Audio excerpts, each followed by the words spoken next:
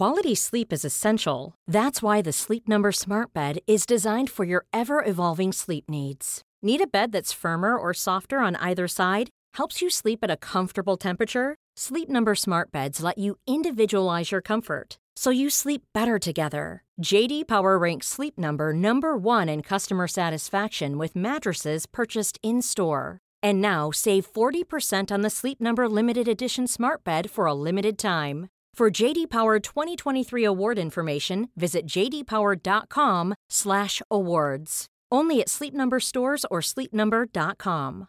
Flexibility is great. That's why there's yoga. Flexibility for your insurance coverage is great too. That's why there's United Healthcare Insurance Plans. Underwritten by Golden Rule Insurance Company, United Healthcare Insurance Plans offer flexible, budget-friendly coverage for medical, vision, dental, and more. One of these plans may be right for you if you're, say, between jobs, coming off your parents' plan, turning a side hustle into a full hustle, or even missed open enrollment. Want more flexibility? Find out more about United Healthcare Insurance Plans at uh1.com. I'm Jeremy Cliff, International Editor of The New Statesman in Berlin. I'm Emily Tamkin, Senior Editor US in Washington, D.C. I'm Ido Vock, Europe Correspondent in Berlin. It's Thursday, the 6th of January. You're listening to World Review from The New Statesman, a twice-weekly international news podcast. Every Thursday, we come together to unpack some of the most significant stories in world affairs, and every Monday, we interview a guest for their unique perspective and expertise. This week, we look ahead to some of the most critical elections coming up around the world in 2022. Will Lula da Silva dethrone Bolsonaro in Brazil? What's at stake in Sweden's election? Jag har nu träffat talmannen och begärt I have met the speaker and have asked to be relieved of my duties as Prime Minister. But I have also told him that I am ready to be Prime Minister in a single-party, social democratic government. Socialdemokratisk enpartiregering. And what of France or the US midterms? Thank you for joining us. Let's begin.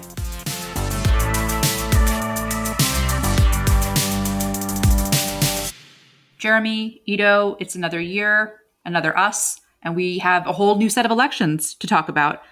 Listeners, we do want to flag as we head into this that although we will be discussing elections around the world, and although we think that all of these are important and worth talking about and following, which is why we are flagging them, these are by no means the only elections that are coming up this year. They are not the only important ones, and there will be others that we cover in different episodes of this podcast. But having said all that, here is a taste of some of what we will be watching at the polls around the world this year. Jeremy, why don't you start us off? Well, we've each chosen two elections this year that we want to highlight. And my first one is the Brazilian election, which is on the 2nd of October. If no candidate gets 50% at that first round, there would then be a second round at the end of October. And it looks like a two-horse race, essentially, between the incumbent, the far-right President Jair Bolsonaro, who's been in office since the start of 2019, who is a sort of reactionary conservative whose kind of political base is in places like the army, among evangelical voters, and originally among big business, and who looked in a strong position until the pandemic struck, but has been damaged politically by his very poor handling of the pandemic. Brazil has had over 600,000 COVID-19 deaths, which is more than any country but the US, and one of the highest per capita death rates of any country, combined with economic stagnation and rising inflation that has weakened him significantly. And then his challenger is likely to be Luiz Inácio Lula da Silva, known as Lula, who was the country's president between 2003 and 2010. He's on the sort of, I think you described him as being on the centre-left, and is remembered fondly by some voters for what were economic boom years in Brazil, in which social welfare was improved. But he then got caught up in the so-called Lava Jato or car wash corruption scandal, ended up in prison. But his case was overturned last year, which freed him up to run again. And currently, it looks like Lula is quite comfortably ahead. The latest polls put him in the sort of 40 to 50% range. So almost strong enough to potentially win outright in the first round, against Bolsonaro, who's sort of in the 20 to 30% range. Lula's helped also by the fact that Bolsonaro's vote is split by his own former justice minister, Sergio Moro, running against him. And that has drawn some of the kind of pro-business support away from Bolsonaro's voter count.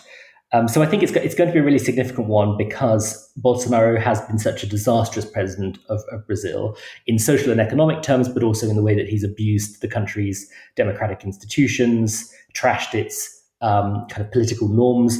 Not insignificantly, he's also accelerated the destruction of the Amazon. And so I think it's fair to say it would be a very good thing for Brazil and for the world were he to lose power.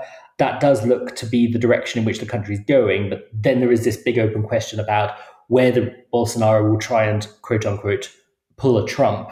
And I mean, this podcast is going out on the 6th of January. Bolsonaro is very aware of Trump's attempt to defy electoral defeat in the US last year, and has basically openly said that he will attempt something similar if he loses in the autumn. He said at one point last year that there were three possibilities for the election. He ends up arrested, killed, or victorious. He's flirted in the past with talking about involving the Brazilian army in politics. And so there is this sort of double question. Firstly, can Lula sustain his lead over Bolsonaro? But then secondly, if he does win, what will Bolsonaro do to try and undermine that or overturn that result? So I think it's a really important election. It's a concerning one for many big reasons, and it's one that we'll be watching closely here at the New Statesman. I will jump in next because mine is also related to January 6th, or the storming of the Capitol on January 6th. This year, I will be watching the midterm elections. For those of you who are not American or do not closely follow American politics, basically every 4 years, we have a presidential election. However, every 2 years, members of the House of Representatives are up for re-election. And every 6 years, members of the Senate are up for re-election. So the midterms are the elections that take place, as the name suggests, in the middle of the president's term. We should expect the House of Representatives, which is now narrowly controlled by the Democrats, to flip to the Republican Party. Why should we expect this? It is very difficult for the party that is in power to keep the House. Obama lost the House and the Senate in 2010. Trump lost the House in 2018, particularly coupled with partisan gerrymandering, which is the redrawing of electoral districts to favor one party. It looks extremely likely that Republicans will retake the House. Why does this matter? Because once they do, it becomes much more difficult for the Biden administration to accomplish any of what it wants to accomplish, which it has already had trouble doing, even with Democratic control of the House and the Senate. So the Biden administration really has, elections are in November, so that's 11 months to get through, for example, voting rights legislation, or for another example, the Build Back Better plan, which includes the allocation of money to tackle the climate crisis. To take just climate change as an example, it's really not true that Biden has one term to prove that he can do something here. He really has 2 years, and one of those years has now passed. I also want to flag that we should remember that over 100 Republican members of the House of Representatives voted not to certify the results of the 2020 presidential election. So in addition to, bipartisan gridlock and sort of the business as usual parts of Washington, obstruction, et cetera, we should expect more of what Jeremy just said we were going to see in Brazil, right? Which is more casting doubt onto the legitimacy of elections. I mean, we should note that in the Virginia governor's election a little while ago, the Democratic candidate conceded. So I think it's unfair to say that this is a universal American problem. This is something that's very consciously, however, being stoked by the Republican Party that will be used to their advantage before and after the upcoming midterm elections. So that is one of the elections that I'll be watching, and those are some of the components that I think are worth watching. Do you get a sense of urgency from Biden and his White House about the limited time remaining to push forward their domestic agenda? I mean, obviously with Build Back Better, they are at the will of the Senate and the arithmetic, but more widely, do you get a sense that they are going to make the most of the time they have left, assuming they do then lose the Congress at the midterms, to deliver on what he promised in the election? Whether or not they feel a sense of urgency is sort of beside the point. They are not acting with that sense of urgency. One example of this is that the Senate has said, well, we will look at Build Back Better, so this piece of legislation that contains a lot of Biden's domestic agenda. We'll do that after we get to voting rights. Mm-hmm. Okay. Yeah. get to voting rights? Like, what are we? And by the way, what does it mean to tackle voting rights? Are you going to abolish the filibuster and pass this with just Democrats, or are you going to magically get a Republican on board, which has not happened yet? Are you just passing it back to some time that's never going to materialize? And all the while we get closer and closer to the midterms. Is that the game plan here? Because if so, I might suggest a different game plan. Right. And listeners, if you want to hear much more on quite literally the battle for the soul of America, then tune in to Emily's excellent podcast series of that name, the first episode of which is in the New Statesman World Review feed as we record this. So check that out, and the next episodes are coming up over the next 2 weeks. That's right. Brilliant. Ido, why don't you give us your first election you'll be paying attention to? Unsurprisingly, I'm going to be looking at France. France is going to have presidential and legislative elections in April. So the presidential election is the one that's getting the most attention in France and outside. It's a 2-round system, so there are any number of candidates who will be competing in the first round, and in the second round, the top 2 go through and face off. At the moment, we've got a very fractured political scene, as we've spoken about on this podcast before. We've got a pretty split left, 2 relatively strong candidates on the far right, a strong candidate of the centre right, obviously Macron, the current incumbent who continues to lead most polls. For a long time, the picture seemed very settled, and now it's much more up in the air. And in fact, we've had a good illustration of that this week, because there's been a massive controversy over Macron saying he wanted to piss off the 10% of the French eligible population which remains unvaccinated, which caused a furore across the political spectrum from the far right to the far left, which has lined up to criticise him. And I think this is probably going to be one of the sentences and one of the remarks which has come to define Macron. It might be the one whose effect is most long-lasting, because it's quite calculated and it cuts to the heart of the most significant debate that we're seeing at the moment. And so whether something like that comes along and upends the campaign, and I'm sure it will potentially affect the race. And then a couple of weeks after the presidential election, there's going to be legislative elections, which are going to be less closely watched internationally, but which are still going to be really important, because France is a semi-presidential system. So the president has a lot of power, but in terms of his or her lawmaking abilities are quite limited. And so a president's ability to pass their agenda depends on having control of parliament, of having a majority in parliament.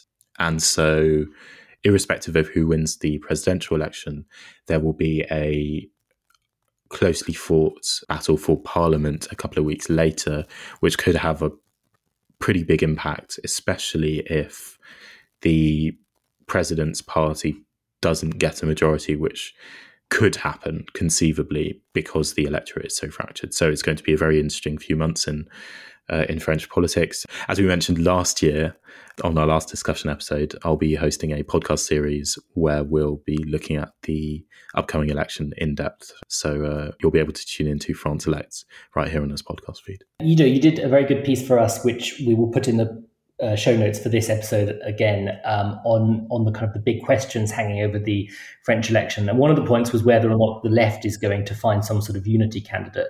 Can you just briefly sketch for us why the left is looking so weak in this election campaign? I mean, it just really doesn't seem to come up in these sorts of discussions. So the first thing I think is that it's simply divided.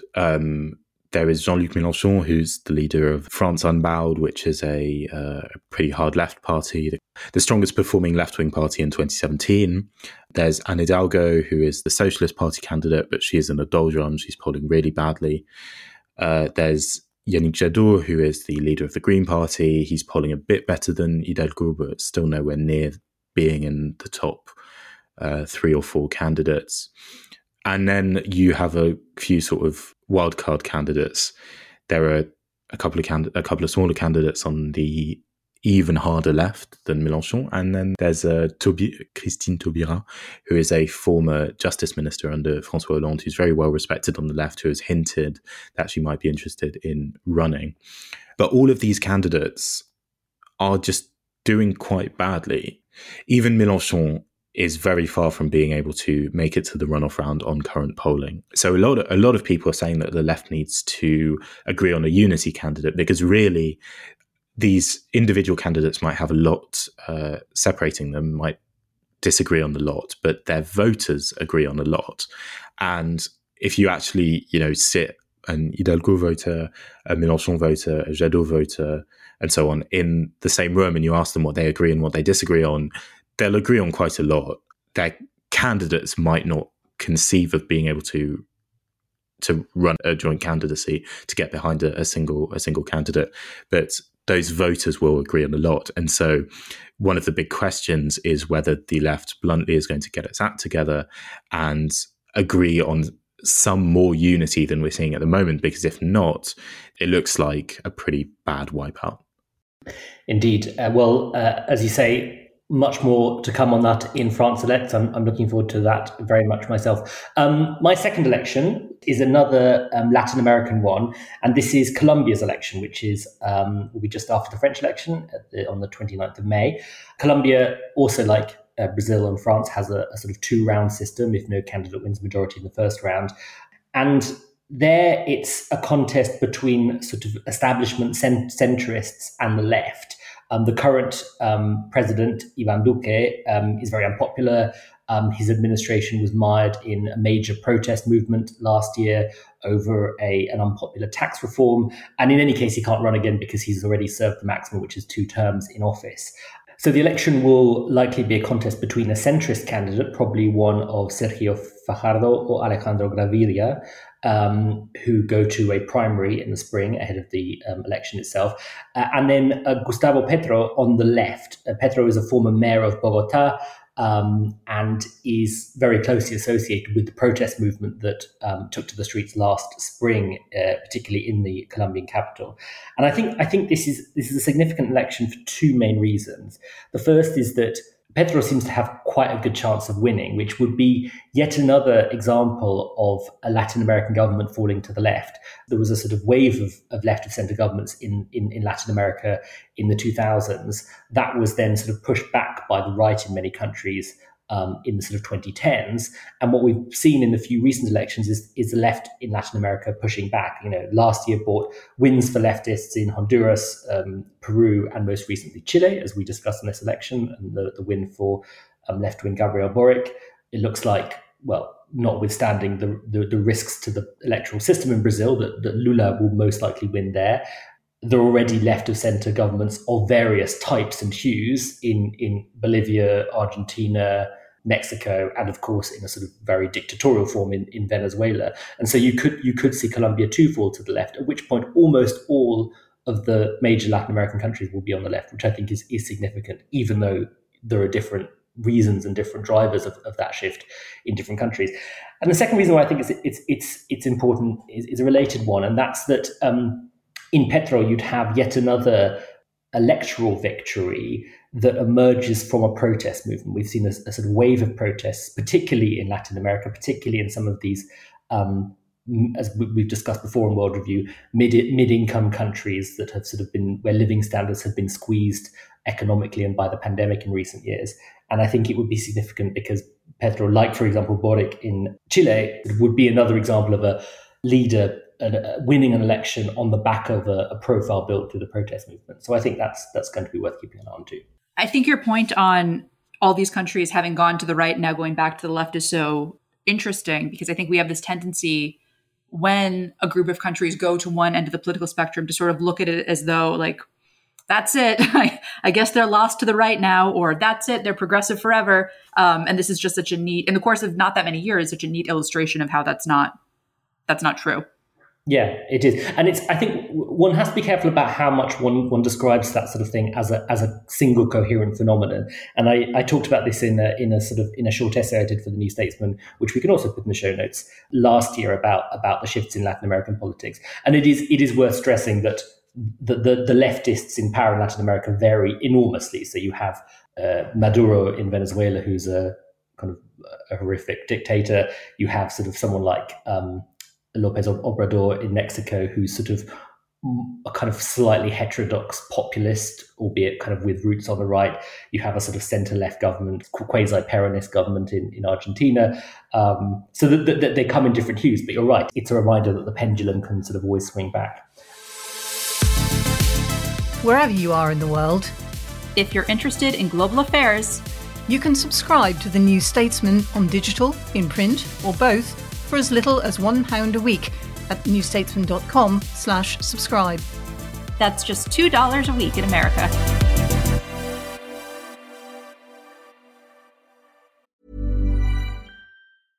Quality sleep is essential. That's why the Sleep Number Smart Bed is designed for your ever-evolving sleep needs. Need a bed that's firmer or softer on either side? Helps you sleep at a comfortable temperature? Sleep Number Smart Beds let you individualize your comfort, so you sleep better together. J.D. Power ranks Sleep Number number 1 in customer satisfaction with mattresses purchased in-store. And now, save 40% on the Sleep Number Limited Edition Smart Bed for a limited time. For J.D. Power 2023 award information, visit jdpower.com/awards. Only at Sleep Number stores or sleepnumber.com. This is Paige, the co-host of Giggly Squad, and I want to tell you about a company that I've been loving, Olive & June. Olive & June gives you everything that you need for a salon-quality manicure in one box. And if you break it down, it really comes out to $2 a manicure, which is absolutely insane. It's also so easy to get salon-worthy nails at home with Olive & June. The difference between how your nails used to look when you did them yourself and now with the Mani system is a complete game changer. The best thing about Olive & June, too, is it's a quick dry. Dries in about 1 minute, lasts for 5 days, and full coverage in up to 1 to 2 coats. Visit oliveandjune.com/perfectmani20 for 20% off your first system. That's oliveandjune.com/perfectmani20 for 20% off your first system. Flexibility is great. That's why there's yoga. Flexibility for your insurance coverage is great too. That's why there's United Healthcare Insurance Plans. Underwritten by Golden Rule Insurance Company, United Healthcare Insurance Plans offer flexible, budget-friendly coverage for medical, vision, dental, and more. One of these plans may be right for you if you're, say, between jobs, coming off your parents' plan, turning a side hustle into a full hustle, or even missed open enrollment. Want more flexibility? Find out more about United Healthcare Insurance Plans at uh1.com.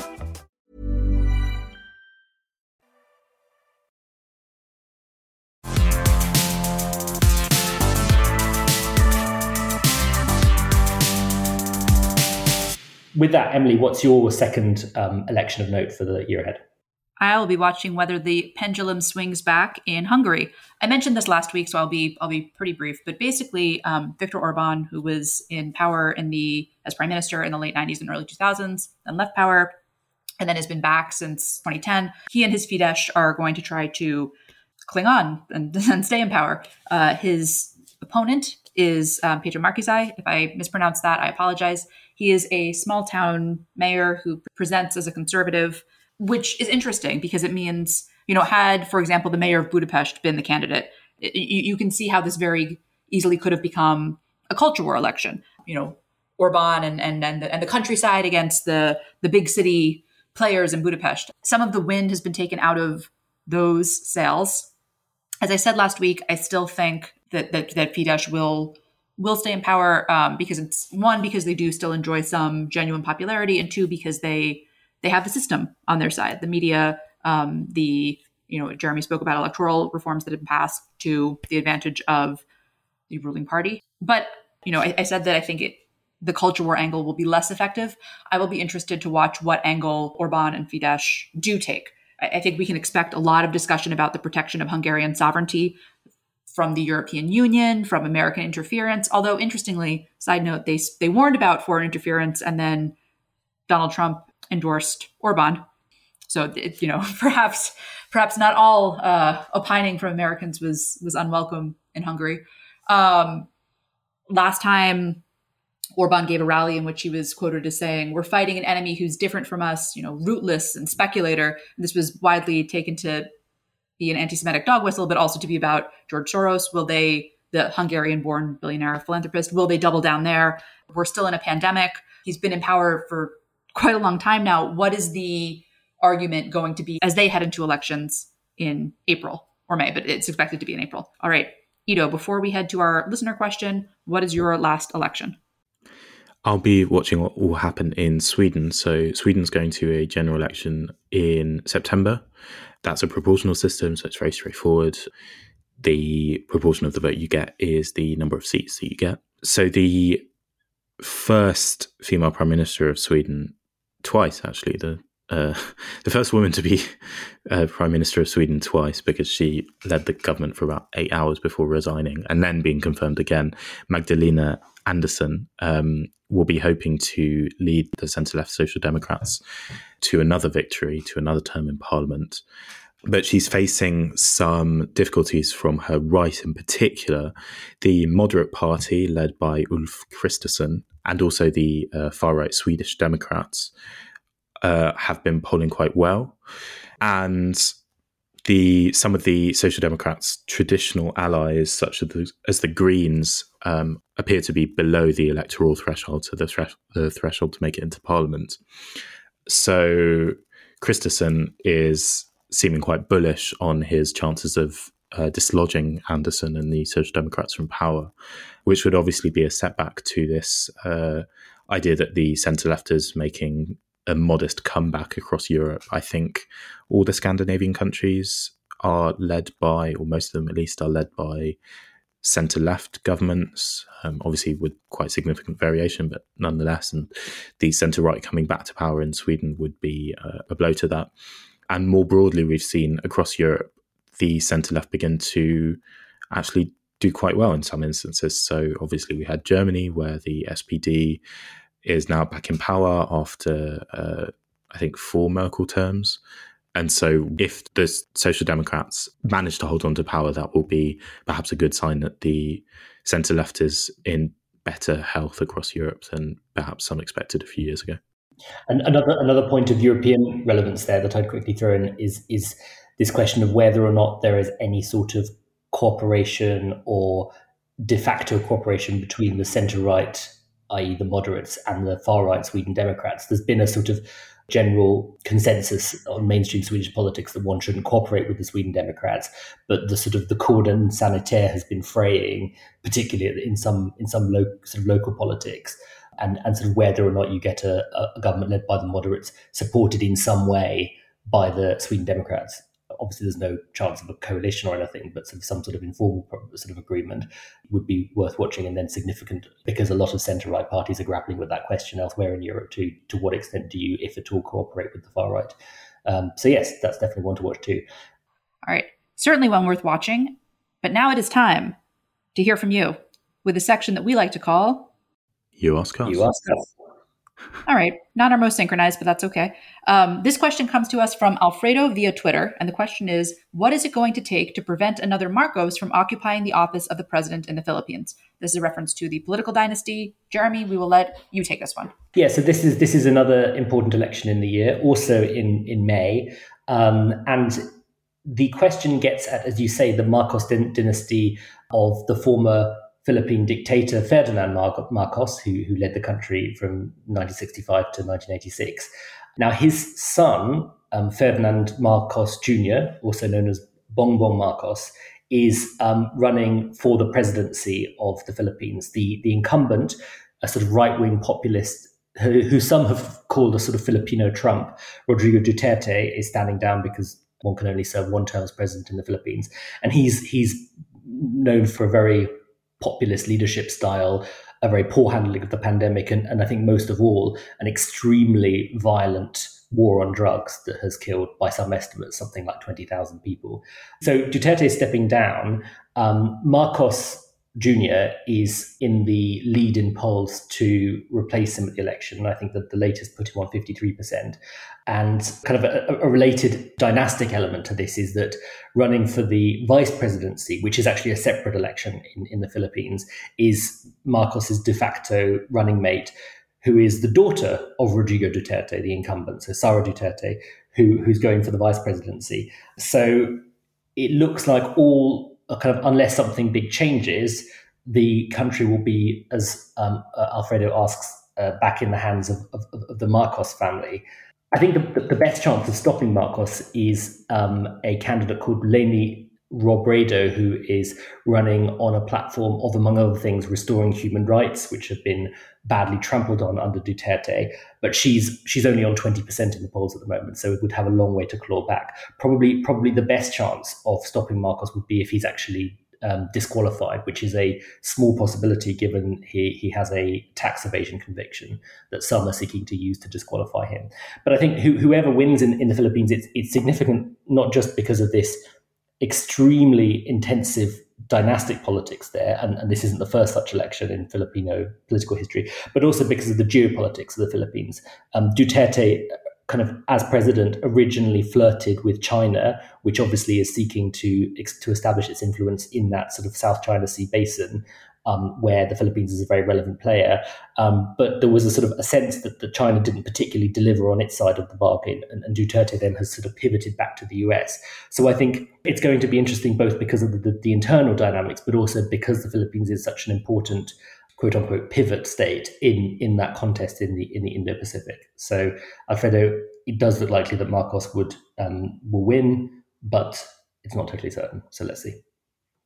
Thanks to all of you who sent in your questions. You can send yours in to podcasts@newstatesman.co.uk or by tweeting at us.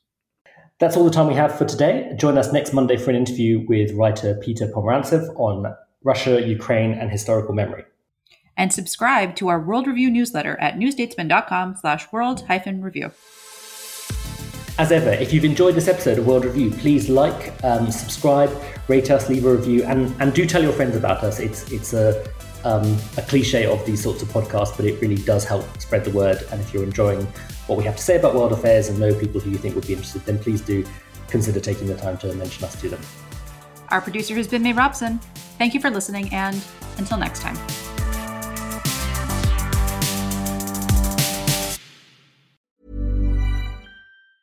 A lot can happen in 3 years, like a chatbot may be your new best friend. But what won't change? Needing health insurance. United Healthcare Tri-Term Medical Plans, underwritten by Golden Rule Insurance Company, offer flexible, budget-friendly coverage that lasts nearly 3 years in some states. Learn more at uh1.com. Trust in politics is broken, so can we get UK politics working again? That was the last time we were happy. 2012. I'm Beth Rigby, Sky's political editor. Join me every week with Labour's Jess Phillips and Conservative peer Ruth Davidson for some electoral dysfunction. This idea of nuance has completely left politics. Yeah. Together we'll focus on the policies that could deliver political satisfaction. Follow Electoral Dysfunction wherever you get your podcasts.